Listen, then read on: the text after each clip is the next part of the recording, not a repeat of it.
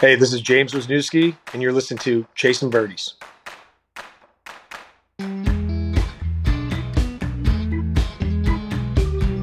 All right, y'all, we're back here for another episode of Chasing Birdies, and we are just scattered all over the place this week, people. I'm in Bend, Oregon right now for the Link Soul 2, man. My man, Pepe, you there? I'm there, buddy. I'm in Nashville, Tennessee, bud.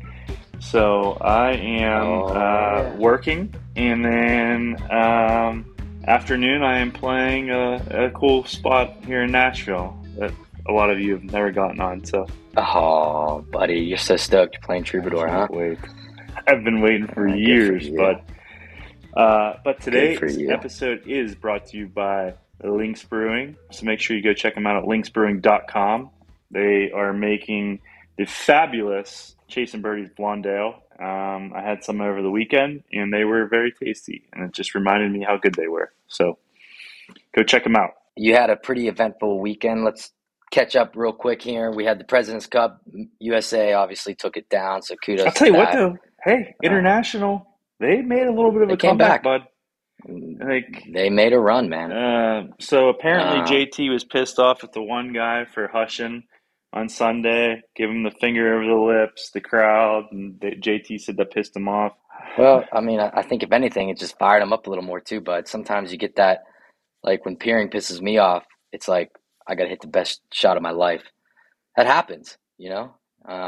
Then you had the Big Smoke. Joyce's Jewelry put on the Big Smoke at the Pete Golf Club in Bridgeport. Yeah, it was a blast. It was a good time.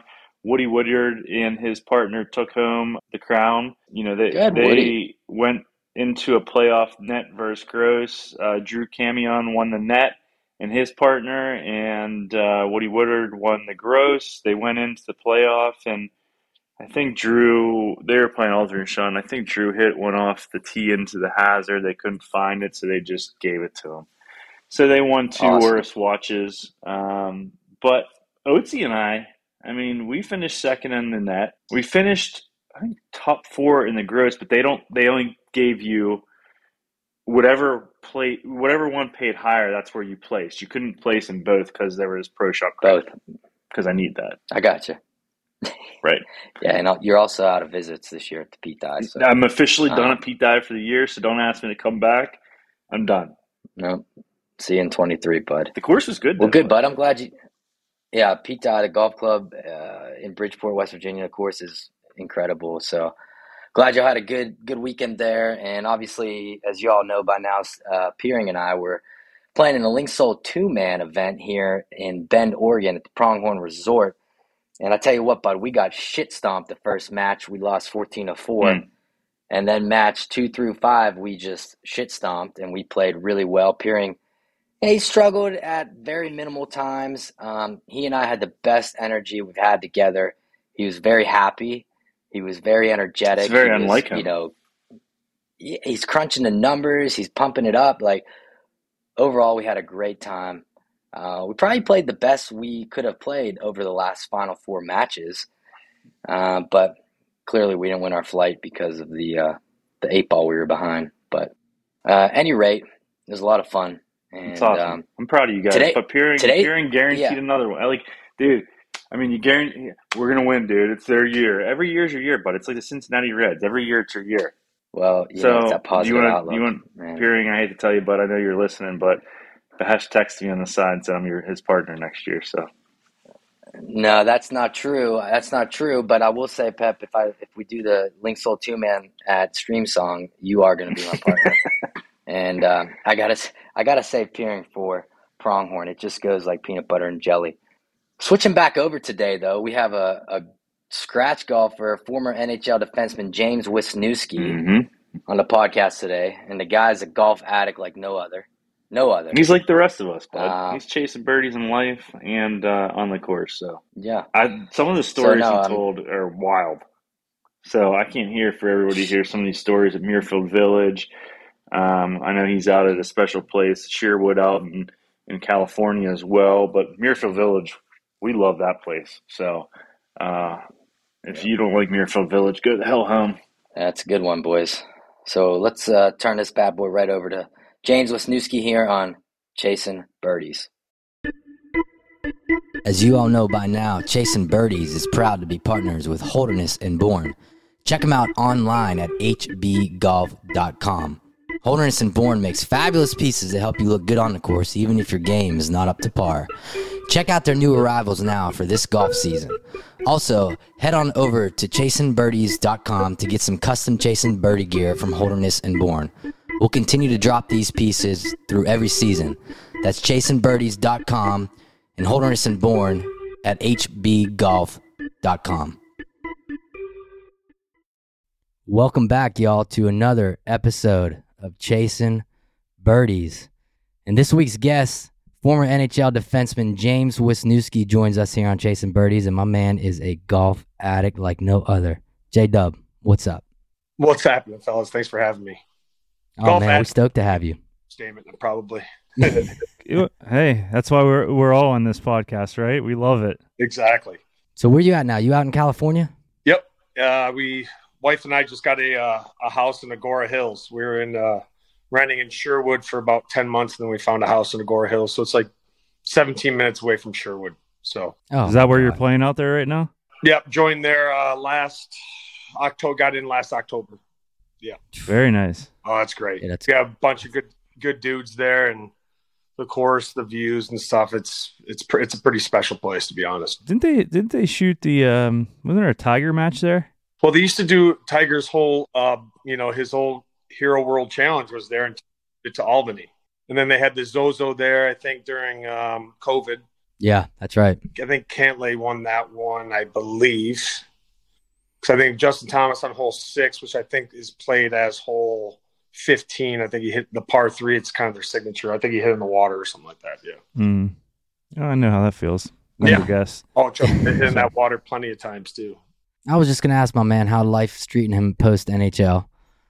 He had a long career, good career, so how's it like right now? Yeah, it's good. Like the biggest thing, I wish professional sports probably kind of almost had a class or kind of like a 2-year thing for the retiree guys of when they're done, because you kind of, we didn't live a normal life, I guess, growing up, right? I mean, I had curfews when I was 15, 16, when kids are going to high school parties. I had games on the weekend playing the OHL. Went to my senior prom on crutches because I tore my first ACL, in April of my senior year. Even after high school and kids are in college, I'm still playing major junior for 2 years, trying to get an NHL contract and, then sign, play pro, buy my first house at 21. So you're kind of, I don't want to say like you don't realize it, but hockey kind of takes over you as a person. And it almost expedites you as a person as well. Like hockey players are much more mature than and I hate to say it, but NFL, Major League, a 20-year-old hockey player compared to one of them. Just because you've had to live on your own.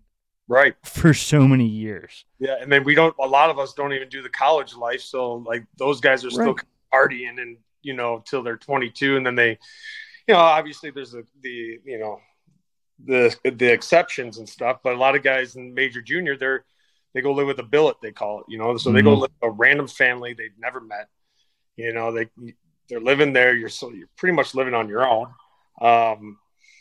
And then, like I said, turned pro at 20. So I'm down in Norfolk for my first year pro. So my point is that when you retire, I mean, you kind of were James Wisniewski or, Joe Blow, the hockey player. And then now you got to kind of almost like refine who you are as a person. Yeah. There's a lot of people be like, oh, hockey didn't define me. That's kind of fucking bullshit, to be honest. Like, you know what I mean? It did, though. It really did, though. Yeah. I mean, you're like, if you introduce yourself and you're like, hey, James, you'd be like, are you the NHL, James? Yeah. So obviously it was the defining. It associates itself. So then when you're done, you're kind of like, fuck, now what? Obviously people go into business, but then like maybe you're not a salesperson. So then you're like, do I start? You kind of just, you're out on your own. You're on your own island.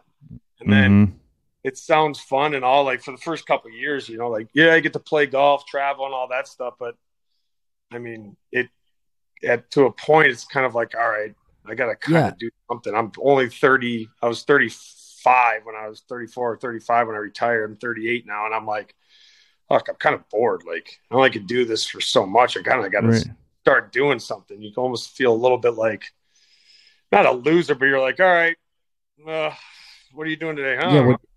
I don't know. I'm watching the President's Cup and watching my 2-year-old. I don't know. Clean my grips. yeah. Like, is it too soon to pop a high noon? I don't know. So let's talk about your hockey career, because you had a good hockey career. You know, as you said, you went to the OHL. For a lot of people that don't know the hockey world, you go OHL. And does it go OHL, or AHL, then NHL? Is that kind of the... I guess it kind of depends how good you are, right? But that's the toughest thing for hockey, is trying to describe the way you kind of make it pro. Obviously, every other sport, it's college basketball, college football, or college baseball. You know, some guys get drafted out of high school and they go to rookie ball, then A ball, double A. So that's kind of confusing as well. So OHL, major, junior, there's OHL, the QJ, MHL, which is the Quebec Junior Major Hockey League, and then the WHL, which is the Western Hockey League. So there's 3 different leagues, 20-ish teams per league, and it's all NHL rules. So you're allowed to fight. You know, there used to be tag-up icing when there was tag-up icing when I first you know, so 2-line passing, just like when the NHL had 2-line passing, you know, that's how old I am, I guess. So when I was playing the OHL, there's all those, where college didn't, it was the non-touch icing like there is now, no 2-line passing. They were cages, you know, you get 2-game suspension. So it was kind of like I guess there was a way to say there's a quicker way to pro hockey that way. So that was kind of, I had that, and I had some baseball scholarships. So if hockey, really, I would have played baseball. Yeah. So correct me if I'm wrong. When you're in the OHL, the QJ, MHL, you get paid. It's like $100 a week. Yeah, it's $200. It's $50 a week, $100 every 2 weeks. So you're considered a pro or semi-pro. So you lose your college eligibility. Okay. And you talk to any college hockey guy, they make like the $1,000 stipends a month, where they get to pay for their food, their books. But then if they have a full ride scholarship, their books are already paid for. And then, you know what I mean? So they actually make way more than we do, but we're considered a pro. It's such bullshit. Well, the NIL, I mean, we'll get into Ohio State, but that, I mean, you know, we had Ryan Shazier on our podcast, and he's all for it. And I mean, it's one of those things where, again, you know, what you were saying, you wish somebody would teach you after your career. Well, before your career, I mean, my point is, you're giving these 18, 19-year-olds $2 million. They should put $1.5 million in that into an account for them they can't touch.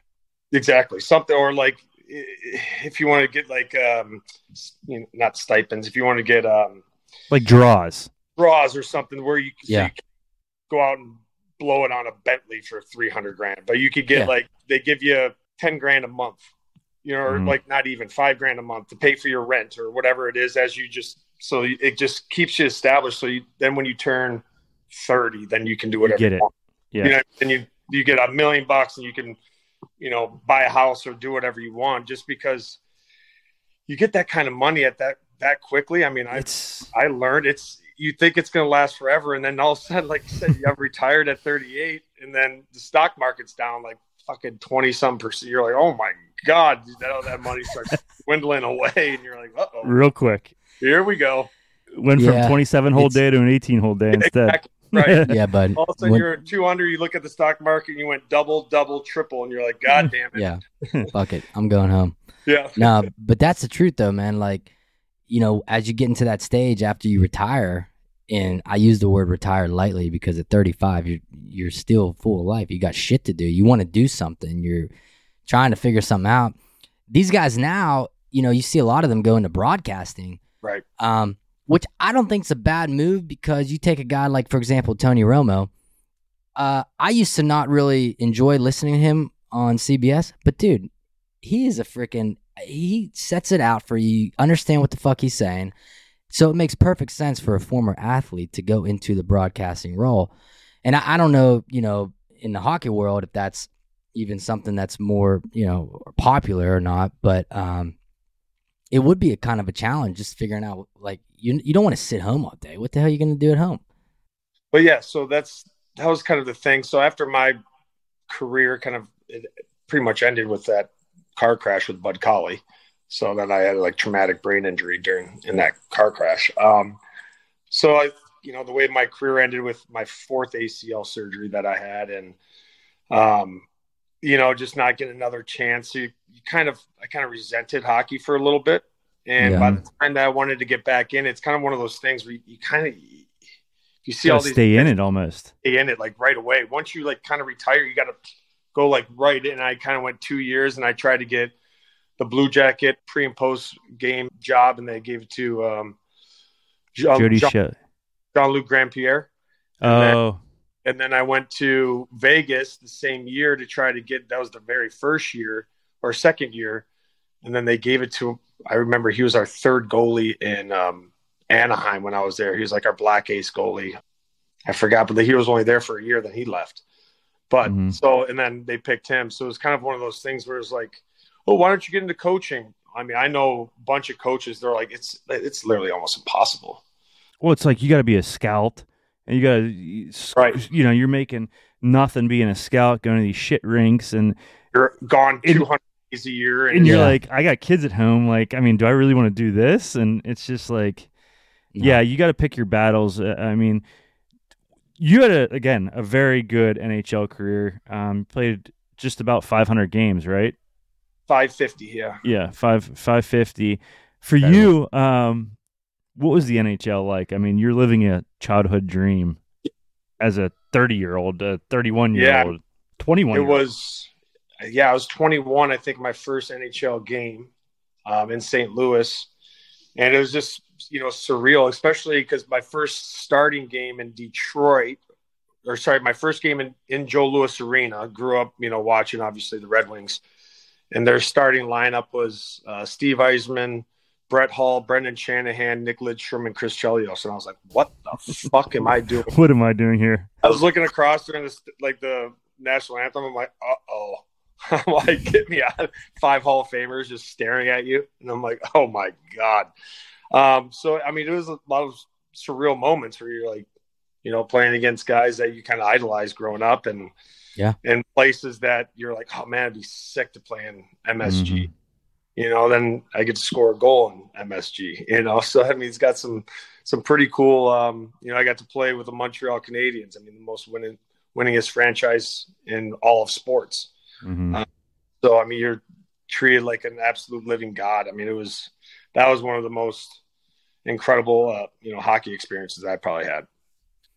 Yeah, I mean, Montreal is where it's at too. Like you said, again, it's like every time you come out of that tunnel, and it's just like you look around, you're like, what am I doing?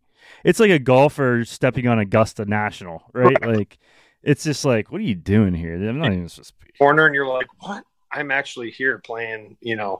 Yeah. If you're actually playing in the Masters, and you're 3rd round going to Amen's corner, you're like, wow, I made it. You know what I mean? It's like it's a surreal moment. So when you were in Columbus, did you play for Tortorella at all? No, he was there right after. I think I was in Carolina then. Yeah, I hear he's. I mean, you either love him or hate him. So. Well, yeah, everybody said I kind of missed the coach that would have loved me, because the shit what you do, as long as you come to the rink ready to work hard. So, there's some guys that are not going to fit well with him. And the craziest thing, that's another thing about like team sports, is you can get put or positioned as a player, and if you don't get that opportunity, if your coach doesn't like you, like Todd Richards and I butted heads like crazy. We did not mesh well. But I give you an example. I had 51 points my 3rd year there. We start the following season, we have a 5-on-3 in the first game, and I'm not on the fucking power play. Like, I'm like the 7th most like productive defenseman in the last 5 years or 6 years combined, like points per game. If you look at the stats, I have the chart, and I'm not on the fucking power play. So is that something you go into the locker room as a player and you go up to him and say, "Hey, bud, what the fuck? What are we doing here?" At that time, I could, because I'm old enough, and I guess track record status, and I'm allowed kind of, but a lot of times if you're younger, you just fucking bite the bullet. That's that's the one problem with hockey is that it's like it's a tier system. It's an old white man's fucking like you shut your fucking mouth and like go to work.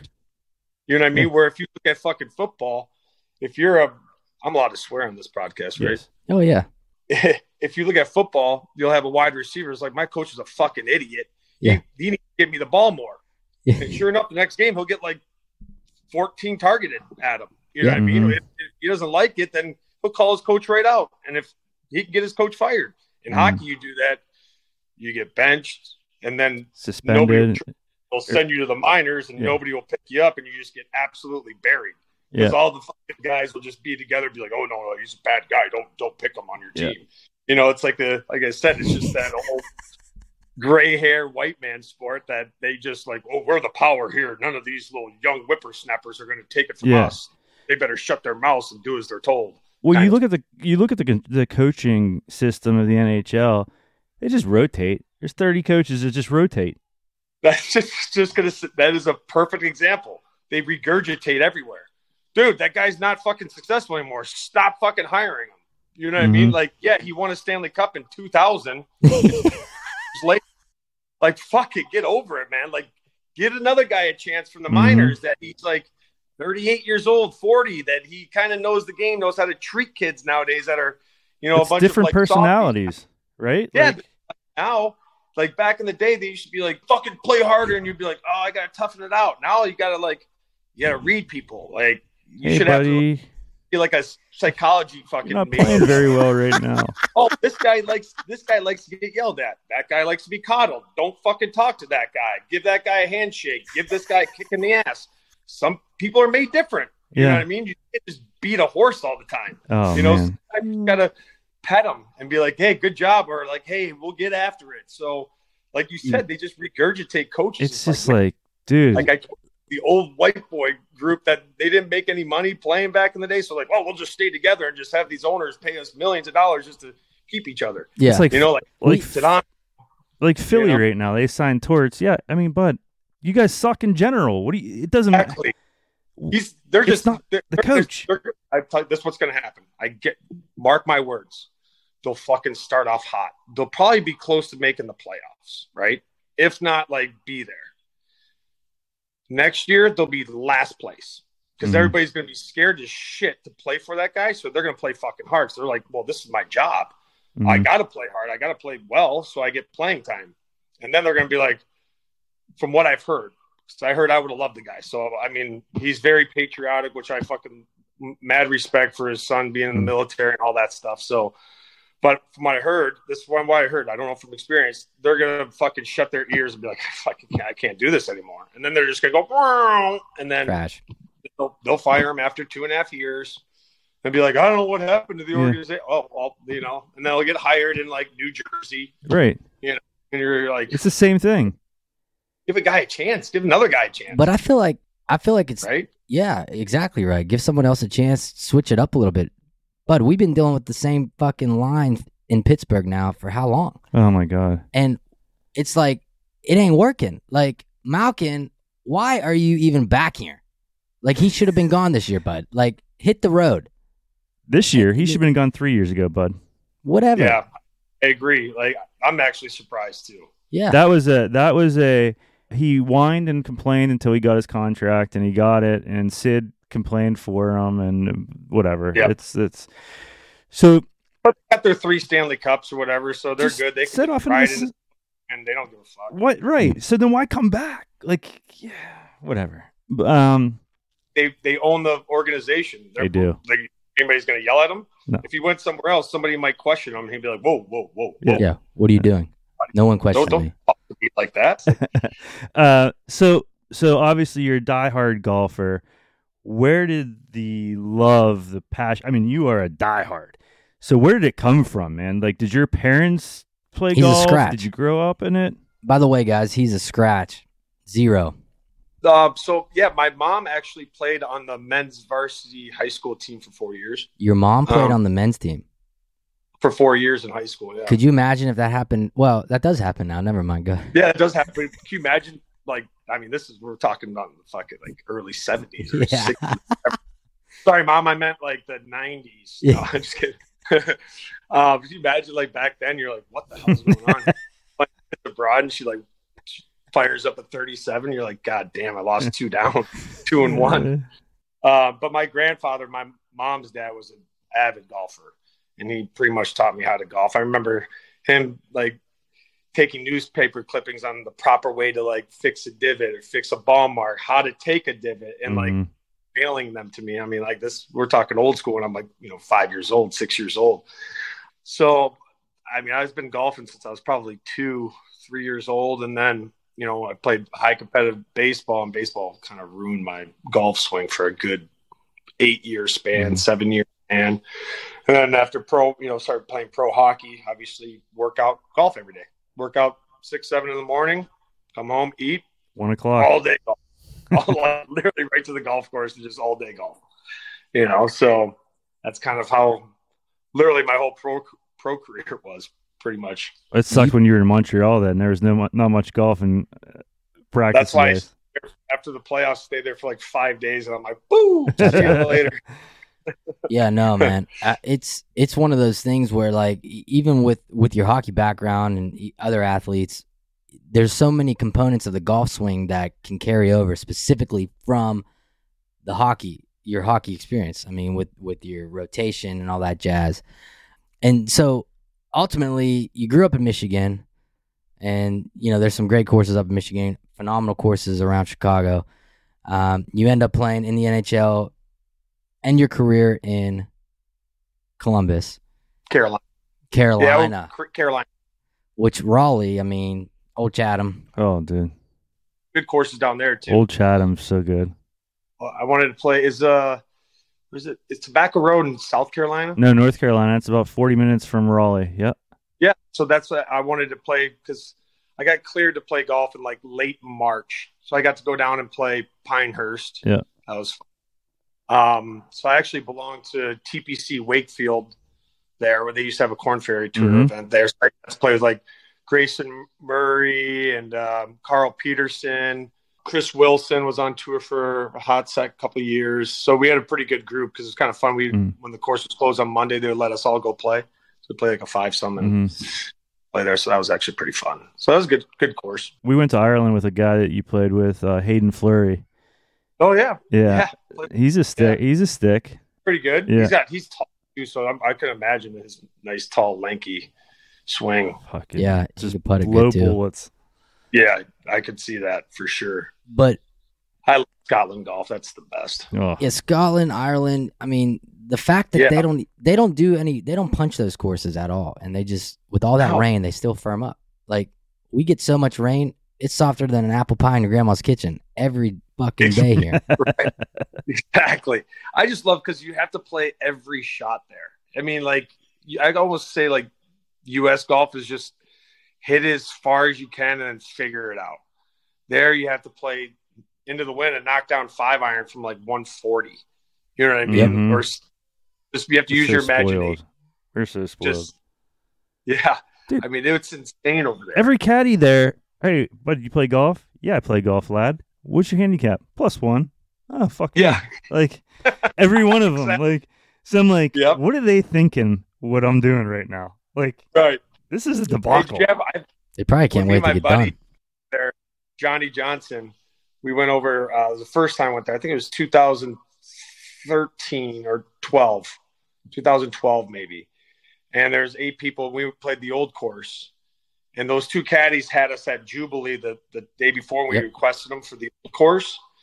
And we had a good match. You know, I think we both shot 1 or 2 over, something like that. So first hole, we were talking about rock hard to the bank. It's like 270 on the first hole. Hit 4-iron into the fucking bank, and I'm like, what the fuck? Yeah, like that happened. Like I hit it like 225, 230 off the tee, and it fucking bong, bong, bong, went to the water.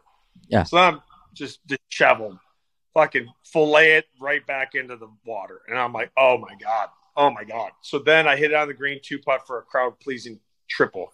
My buddy makes par, and I look at my caddy and I'm like, you guys are betting against us, aren't you? And he goes, yep. So they'll bet like his tip against That's hilarious. Guy, which player is going to win? So they have no control, right? I end up winning from then on in, but it was just funny because they'll gamble on you, with each other. I love the whole drinking beers at the turn with you and drinking them as we're walking. That would never happen in the U.S. I mean, at some places it does because the caddies are like, I don't care, just give it to me. But you're button up places, you're not doing it. You're not walking in. You stand outside. We'll come out. We'll bring a drink out to you. They're like, you want a cigarette? Smoke, and you're like, oh. Yeah. Sure. Fuck it. Why not? Yeah. I'll take it here. We were at Trump Turnberry over there. Did you play there? Did you play Turnberry? Yeah, I did. The best part about that place is that little par 3 in the front. Oh, my God. You just sit up there, just get fucking Guinnesses and gamble and just fucking playing your flip-flops the whole time. And then that hole up to the lighthouse, I forget what hole it is. It kind of meanders along that coastline, dude. That place was pure, but we got done. Our stupid caddy was like, no, you're not allowed to hit from there, only the pros. And I'm like, are you fucking serious? Come on, man. Yeah, that's another issue. So they didn't what does it matter to you? Just let me do this. I'm teeing it up. You saw me hit 8 drives already. Why did you can see that I can play golf. I'm not going to take a divot on that with a driver. It's 470. What's wrong with you? Yeah, right. They do that. Dummies. But we got done and the caddy's like, hey, gents, you guys want anything tonight? You guys going out? You want us to get you some weed? You want some, whatever? Bud, we just want a pint.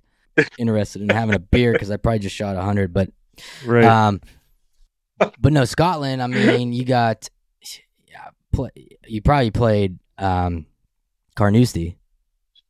Yeah, play Carnoustie is one of the rounds I ever played. It was the following year. I was 5 under after 14. I went 3-putt, par, and I made a bogey, so I ended up shooting 70.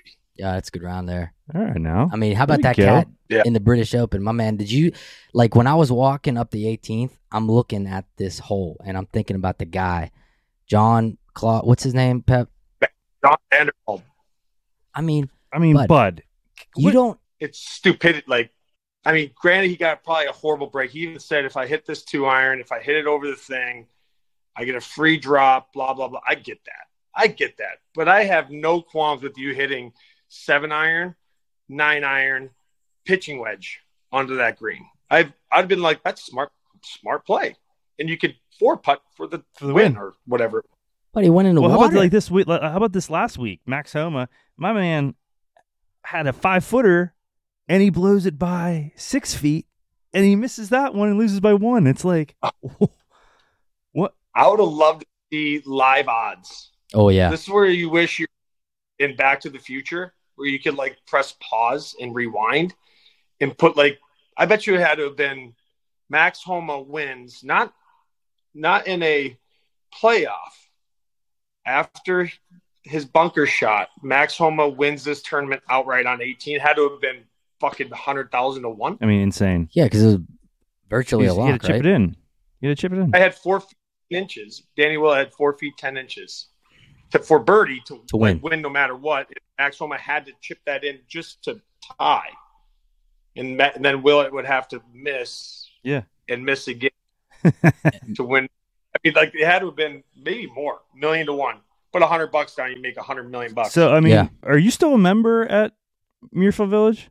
Yep. I mean, it's the legend of Muirfield Village. You go to Muirfield Village, and it's whiz this, whiz that. And I said, who are we talking about here? When I was there for 10 years, I had to have over 1,000 rounds of golf there, easy. Yeah, they said all you did was golf, which that's all I did. I got to be honest with you. Okay, let me just say this: worst places in the world in that place. Right. That course is inside my top 3 all day long. We go out every year. Our boy Robin Sears. Hence why we're here. But here's the bottom line. Pep calls me up. We're going to Muirfield. I said, "Bud, I'm not driving." Okay. It's a 3-hour drive, Wiz. No, I said, "Bud, from Pittsburgh."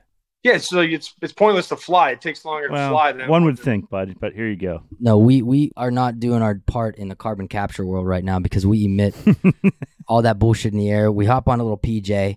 We're there in 20 minutes. We're there in 20 minutes, James. Right. Muirfield Village has that beautiful little pickup service from, the the airport. They drive us over. We meet Robin. We go to the range. We hit, peg it up, play, get some drinks. The halfway house is amazing, by the way. Finish up, have a little lunch, a couple milkshakes to go, back to the airport. I'm home by 5 o'clock. That's the way to do it. Period. That is the way to do it. So Dude, there's not a bad golf hole there. There's literally not a bad golf hole. We played it before the reno. I feel like that course, there's like 18 or at least 17 like signature holes. I'd say number 17 might be the only one that might not be a signature hole, but it's still a damn golf hole. Other than that, you just keep going. You're like, holy fuck. And I always say that course, whatever you have as a weakness, it exposes it. Yeah. Dude. Like if you don't have length, it's exposing it.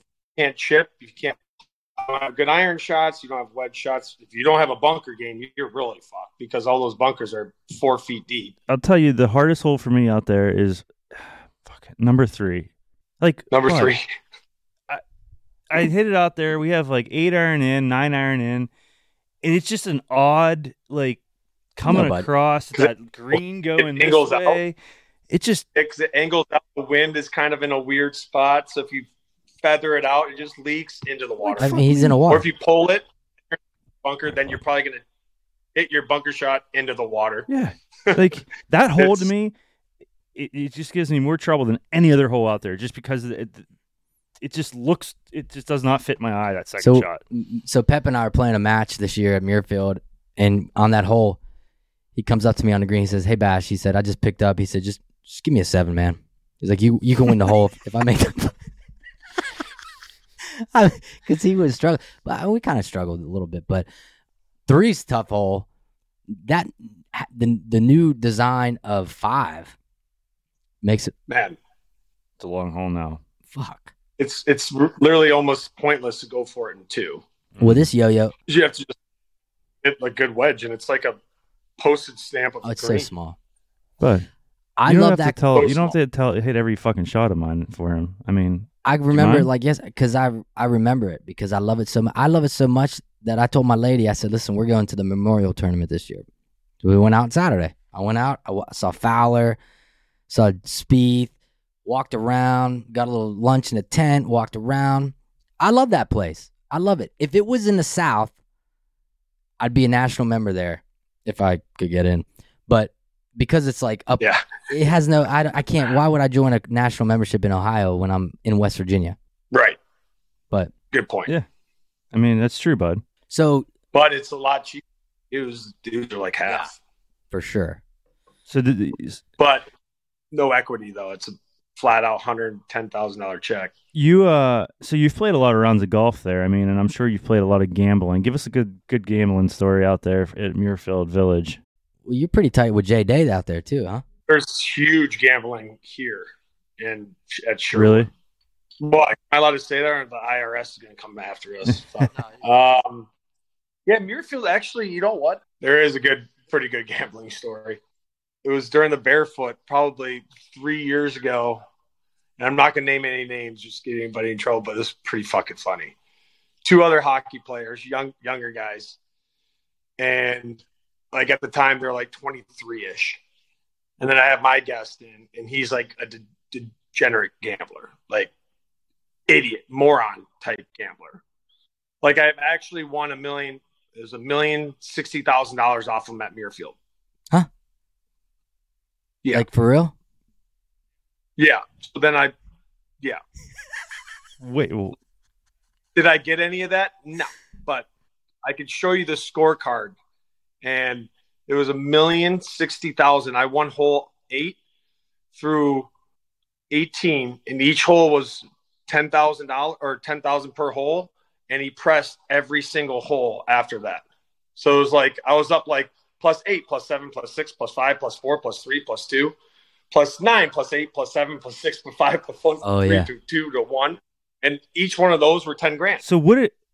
And then the last 2 holes, he bet $50,000 straight up, won both those holes. At the end of that round, like, what do you do? Like, hey, bud, what do you do? Yeah. Well, so not talking. I'll share it offline. Okay. But anyway, same guy. So we were doing, again, 10 grand a hole, starting on 3. Jesus, fuck. Well, so I'm like, I'm just going to sit back and watch these 3 idiots just gamble. I'm not even going to fucking play. You're up $1 million on this guy, bud. I'm like, I don't even care. I'm like, it gets, and plus the other 2 hockey guys, idiots too. So I'm just like, all right, this is going to be fireworks. Both of them, they tee off, hit great shots on 3. All 3 of them in the water. And like 7 ties the hole. So they're like, fuck it, 25 grand next hole, number 4. Oh, so my buddy hits it on the green. He's like 15 feet. The other hockey player holds it out of the left bunker for birdie. And we're like, oh no. So then my partner misses. So he's down 35 grand. Next hole, he bets 50 grand, wins that hole. So now he's up 15 grand. So we go back to 3 and they tie that hole for 25 grand. So the next hole is worth 50,000 and almost the exact same situation, but it was like from 12 feet, he had 10 feet. Guy makes it for par. And right when he goes 25 grand, you won't make that, makes it. So we're like, oh my God. So now it's like 75,000. And then my partner was like, I bet you 100 grand I make it. And they're like, no bet. Then he makes it. So then they're arguing whether or not who owes somebody 75,000 or 100,000. Jesus. Yeah, it was like the most I've ever seen in my life. And guess what? Guess how much money got exchanged? None. Zero. Wait, like, why do people do that? Why do they do that? Like, that's why like, like, dude, you're not like Michael. Right. So that's why I just hate like when people actually gambled like that on the golf course. Like we'll play like 2-2-4 automatic 2-down presses. Yeah. 200, 204 at Sherwood. So that gets. Oh yeah. You know, that gets dicey. That gets into the $2,500, $3,000 range, right? Which I could see that, but that was one of the dumbest ones. But yeah, the $1 million one, I got to show you. I'll send you guys a picture of the scorecard, and you can post it. It was pretty fucking funny. Wow, that would be awesome. But the thing about Muirfield again, it's like, well, I got a funny story about Muirfield, bud. So we play the round. We have too many milkshakes. I'm sick. I'm so sick to my stomach. Like this stupid Robin's like, why don't you get another one for the road? Okay, bud, sure. Like extra malt, half banana. Like fuck. So we're in the van, Bash and I and our buddy Brandon. And Bash says to the driver, so, hey, bud, what do you do for a living? He said, I work at Muirfield. We're like, what? He's driving us in a Muirfield van. What do you mean, what does he do for a living? Like, well, I thought he did something. But I thought he did something. It's like Dumb and Dumber. Why are you going to the airport? Flying somewhere? Yeah. I just thought maybe he had another job. He's just working part-time or something. That pro shop, the locker room, everything's first class there. I love that place. Me too. That's one I miss being there every day. And the guys there, the service there is incredible too. I don't like Nicholas LaRocca and Larry is the head pro. Like, I don't think I've ever been told no. I've been told, like, let me see what I can do, but I've never been told no there. It's like the land of yes, we call it. They'll find a way. If you want something, I mean, like, no, well, yeah, we'll see what we can do. And then sure enough, there it is. You ever run across a guy named Chris Parisi? I think he's a Nash. Is he a member? Yeah, he is. He is a member. He's a good player, though. But he's from out Pittsburgh way, but I just was curious. I might, if I see him, you know, because if it's not like a guy I see every day, like. What's it like playing with Jason Day at Muirfield Village? So funny that when he plays there with me, he'll shoot, you know, 66, 67, and then he just has like a snake bit or something when he plays at the Memorial. Yeah. I don't get it. I mean, I wish the Memorial was at Double Eagle because he shoots like 63 there every time. It's insane. Dude, isn't it incredible to watch these guys in person? Especially somebody like Day. Yeah, it's like with those guys when there's like, I don't want to say any pressure. It's just like lights out. It's just they don't miss a shot. It's like it's actually annoying because when you're playing against them and you know they hit they hit plenty of horrible shots. You know what I mean? Where if I was in that position, I'd be like, a bogey would be really good right now. And they get up and down for par. You're like, fuck off. Right when you think you have them, it's just like, what just happened? Like I ended up 3-putting. I lost the hole, and I was like, I'm for sure winning this one. There's not a chance I'm like losing this hole, and you lose. You're like, the fuck just happened? Like, there's no way that just happened. Like, what? And then you go to the next hole, and then you're all baffled, and then flustered. You start playing worse. Yeah, you're flustered. You're like, and they're looking at you, kind of smiling because they know, dude. They yep. know. That's like Bash and I mean, not to brag, but him and I are quite the duo on the ice, but at the old rec center. But like, if you guys came out to see us, you'd be like, "What the fuck are these two doing?" Joke. Like, yeah. So, well, the funny thing is, you saw one of us play like with you guys. We might look, it will look good, but it would have to be like three of us on the same line because a flow. Yeah, exactly. Because if we all three of us are playing, you might zig when I thought you should have zagged, and I'd be like, "What the fuck would you go that way?" When I would throw an area pass and you went the opposite way, I'm like, "Where were you going?" So I'll look like an idiot, right? But if you play three of the guys in the same kind of skill level, then you'd be like, "Oh my." You'd be like playing keep away from these guys, like the Harlem Globetrotters. So I do got to get back to your hockey career. One quick story I need to get is your rookie party. Do you have anything good from your rookie night party?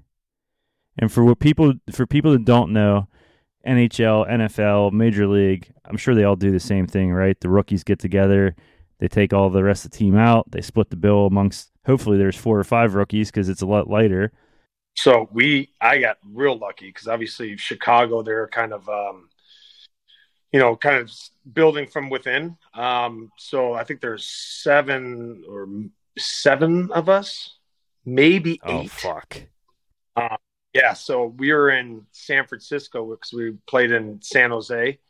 And then, so we took the team bus down, the Greyhound bus to San Fran, which was like an hour.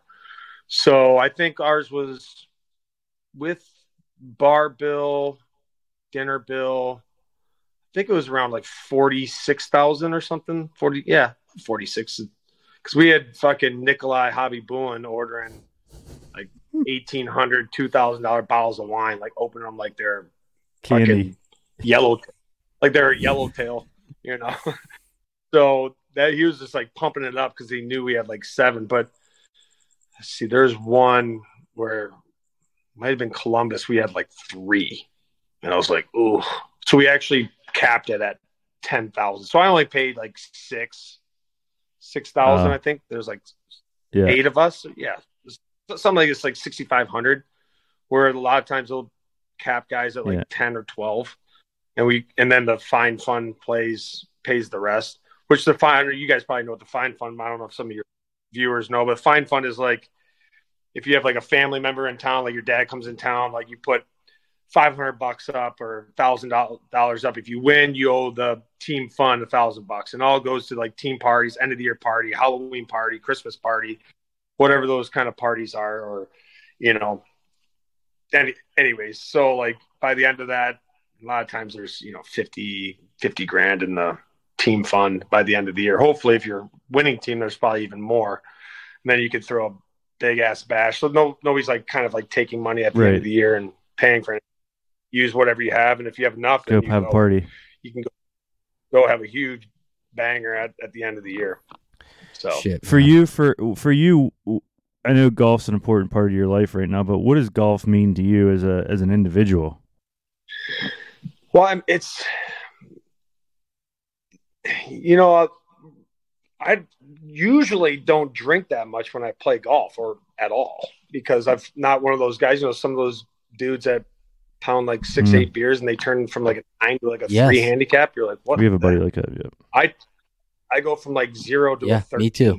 Like so I can get like, I can have like, 4 or so, but if I start, there's that sweet spot. But if I'm past the sweet spot, I mean, if I were you guys, I would bet whoever I'm playing against, put all your money on him, because I'm horrible. But so my point is that when I would go play golf, it was kind of like a mind release or a challenge at the same way. It's like serenity, like being in nature and just, you're playing against yourself. Like how tough can you mentally be with every single shot, along with kind of like a little bit of, like I said, nature and the beauty of a golf course and architecture of like how certain things, like, you could get real deep into how golf can mean how meaningful it is, and how, zen of a moment it can be, right? So that's kind of how I use it, kind of like a release of a stressful situation, stressful life, living in the fast lane all the time, that you can kind of equally battle yourself, but in a much calmer way. Well, and you think about it. I mean, if you look at your life of the last 38 years, you've played one sport for almost your whole life. It's golf. Yeah. And, I mean, you're still playing golf, and you're going to play golf for another 20 years, and you can play with your daughters. You have 2 daughters, right? Yep. 3 daughters. 3, yeah. And I mean, think about that. You can play. I mean, it's just it's such a cool game. Or you can play with a bunch of degenerates. Exactly. You can play with a bunch of scratches and have a blast, or you can play with a bunch of dudes that they try to drink a beer a hole and laugh at them because they're like, they've lost 14 balls by the 9th hole, and it's hilarious, right? And everybody loves it. So, I mean, it's a game, like you said. They always say, like, golf and sex are the 2 things you don't have to be good at to have fun at, right? And I'm not good at either. I mean, my man. Yeah. That's the best thing about it. Like you said, you could play with you could be like 3-4 generations. You play with your dad, your grandpa, and like your great grandpa. And like, how many you can't do that in hockey, dude. What other sport could you take 12 guys and go somewhere and play courses that Tiger Woods played, Jordan Spieth played, Ricky Fowler, like, even, it's just a game unlike any other, man. And it's not like I can jump on the rink in Columbus and play where all those guys, like, it just doesn't happen. Yeah, so like my friends that have played other professional sports, now they are addicted to golf. So it's just one of those things, man, where you just comes full circle. So where else can you smoke 3 cigars and around the golf bud like I do? So and 12 beers, right? And nobody's judging you. Everybody's Nobody judges. You got a great. That's great. Yeah, what a beauty. Yep. Yeah. At your son's birthday party, somebody's gonna look at you like, Jesus, this guy should slow down a little bit. I saw you. You met John Ashworth. Yeah. So I'll see John this weekend. I go out to Willie Wilcox. Yep. Yeah, I go play in a Linksoul event every year in September with my man Steve Peering. So when this episode drops, hopefully we already won the tournament because it starts Sunday. But beautiful. That's a phenomenal family. Hank and John, man, they're just exceptional people. They've done great human being, man. Like, he's a top class human being. He's good, so good for the game, brother. So good. Oh man, what he did with that course and just the community. I mean, like, that is like, and that course, man. Like, you could go out and shoot 7 under, 8 under, or you could shoot 17 over easy. Yep. If you're not hitting the ball well that day, man. When he speeds up those greens, you better be on the right side because you're going to have some trouble. Well, it's funny because I know you played in that celebrity golf tournament. You were the celebrity with Willie Wilcox, and we had Ben Carr on the podcast a couple weeks ago, and Willie caddied for Ben at the U.S. Am. At the U.S. Amateur. That's right. He's runner-up, yeah. Yeah. So it's a small world, man. We end up winning my my division. Yeah, so George Burge, we're good buddies with George Burge, a country singer. He played there as well, and he said that you two were hanging out and had a couple cold ones together. So cold ones. We had a black, like that tournament is, Mike McGovern puts on such a great tournament there. I mean, it really does feel like a top end PGA Tour event. I mean, the concessions and everything they do. I mean, each player, each celebrity, you get like an X5 BMW, or they get you either a retired police officer or a police officer that's still on duty but he's literally your chauffeur wherever you want to go all day. Yeah, I mean, it is amazing, and you get to rip around in the M4s and M3s at the BMW track in Greenville. Don't do that shit in Dublin. Thorn Blade is a phenomenal course. Yeah, I mean, I kind of went crazy when I was there with birdies. I mean, I was Willie didn't have his best shot, but I kept the team pretty strong. There you go. That's a good man right there. Yeah. James, we're gonna turn this segment over to our tap-in segment. Jonathan's going to ask you 4 questions that demand your quick-witted response, brought to you by Bettinardi Golf. Take it, my man. All right. Lowest round at Muirfield. 66. Whoo. Most memorable moment on the ice. World Junior gold medal. All right, you got a round at Augusta, but need one more for a foursome. Who you calling? My father. Ah, Awesome. nice. All right, and last one. What are you chasing? Is this like a legit question, or is anything Legit. I want to say? No, what No, are you it's legit. chasing in life? Being the best person I can be.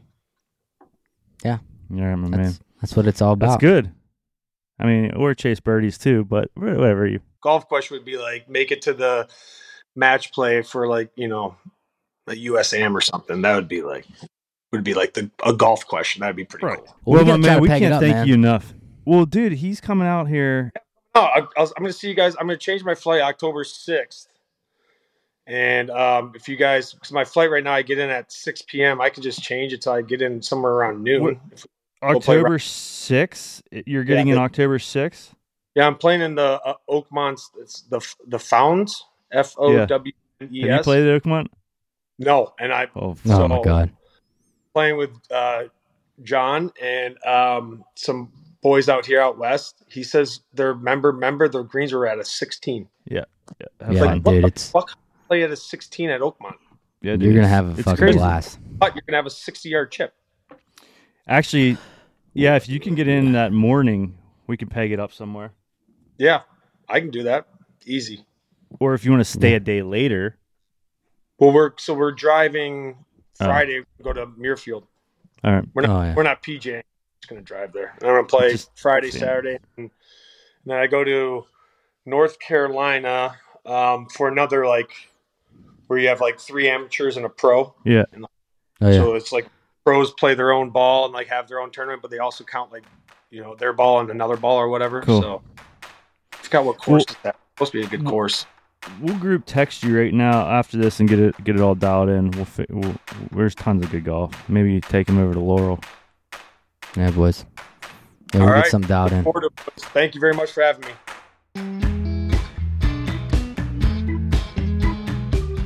Fabulous job there, bud, huh?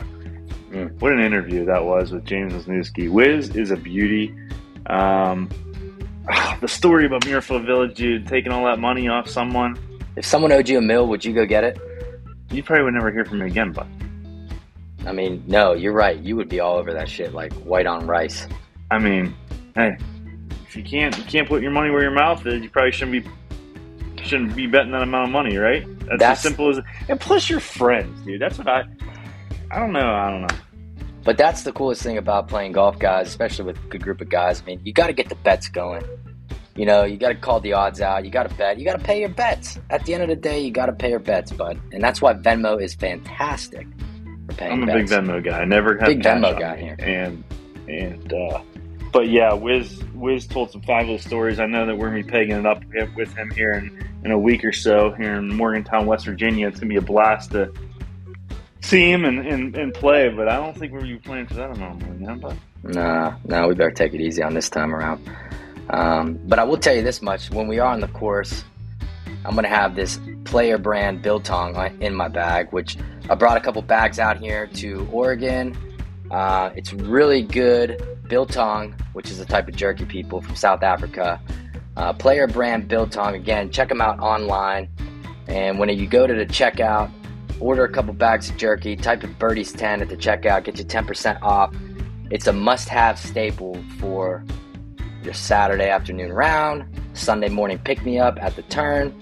It's phenomenal. Not too salty, and has great flavors. So wanted to give a quick shout out there to the boys over at Player Brand Biltong. All right, bud. But at any rate, no, guys, I hope you all enjoyed that episode. And, here on Chasing Birdies in 2 weeks, we'll have another release. Keep doing what we're doing. But I'm sure you'll be creeping up to Nemacolin here for a little bit, huh? Yeah, I mean, it's the best. As I said, it's my favorite time of the year, my man, at Nemacolin. The leaves are turning, a little crisp in the air. Got a vest on, some shorts, maybe some joggers. go play a quick 9, go chase the animals around. It's the best. Nemacolin.com. They always take care of the boys when we're up there, even when we're not there. Tom Smith, Chris Barron, Kelly O'Donnell, the boys are always grooving for us, and they treat everybody like family up there. So make sure you check them out, Nemacolin.com. Yeah, great people, great place. Go do that. And fall golf is here, guys. Football season is in full swing, and we at Chasing Birdies are changing the clocks pretty soon. We all are. Getting out the fall wardrobe with some Holderness and Bourne. We got plenty of toboggans, beanies coming here on chasingbirdies.com, so be sure to check that out. Keep your ears warm. And, just keep doing what y'all are doing, man. We appreciate all the love, the support. My man, you got anything you want to say? Nothing. Just keep chasing. And anything you do, keep chasing. That's it, man. Thank you to Eva and your team over at Simpler Media for putting this thing together. Rachel London, Jacqueline DiPateria for all your social media help. You girls kicking ass.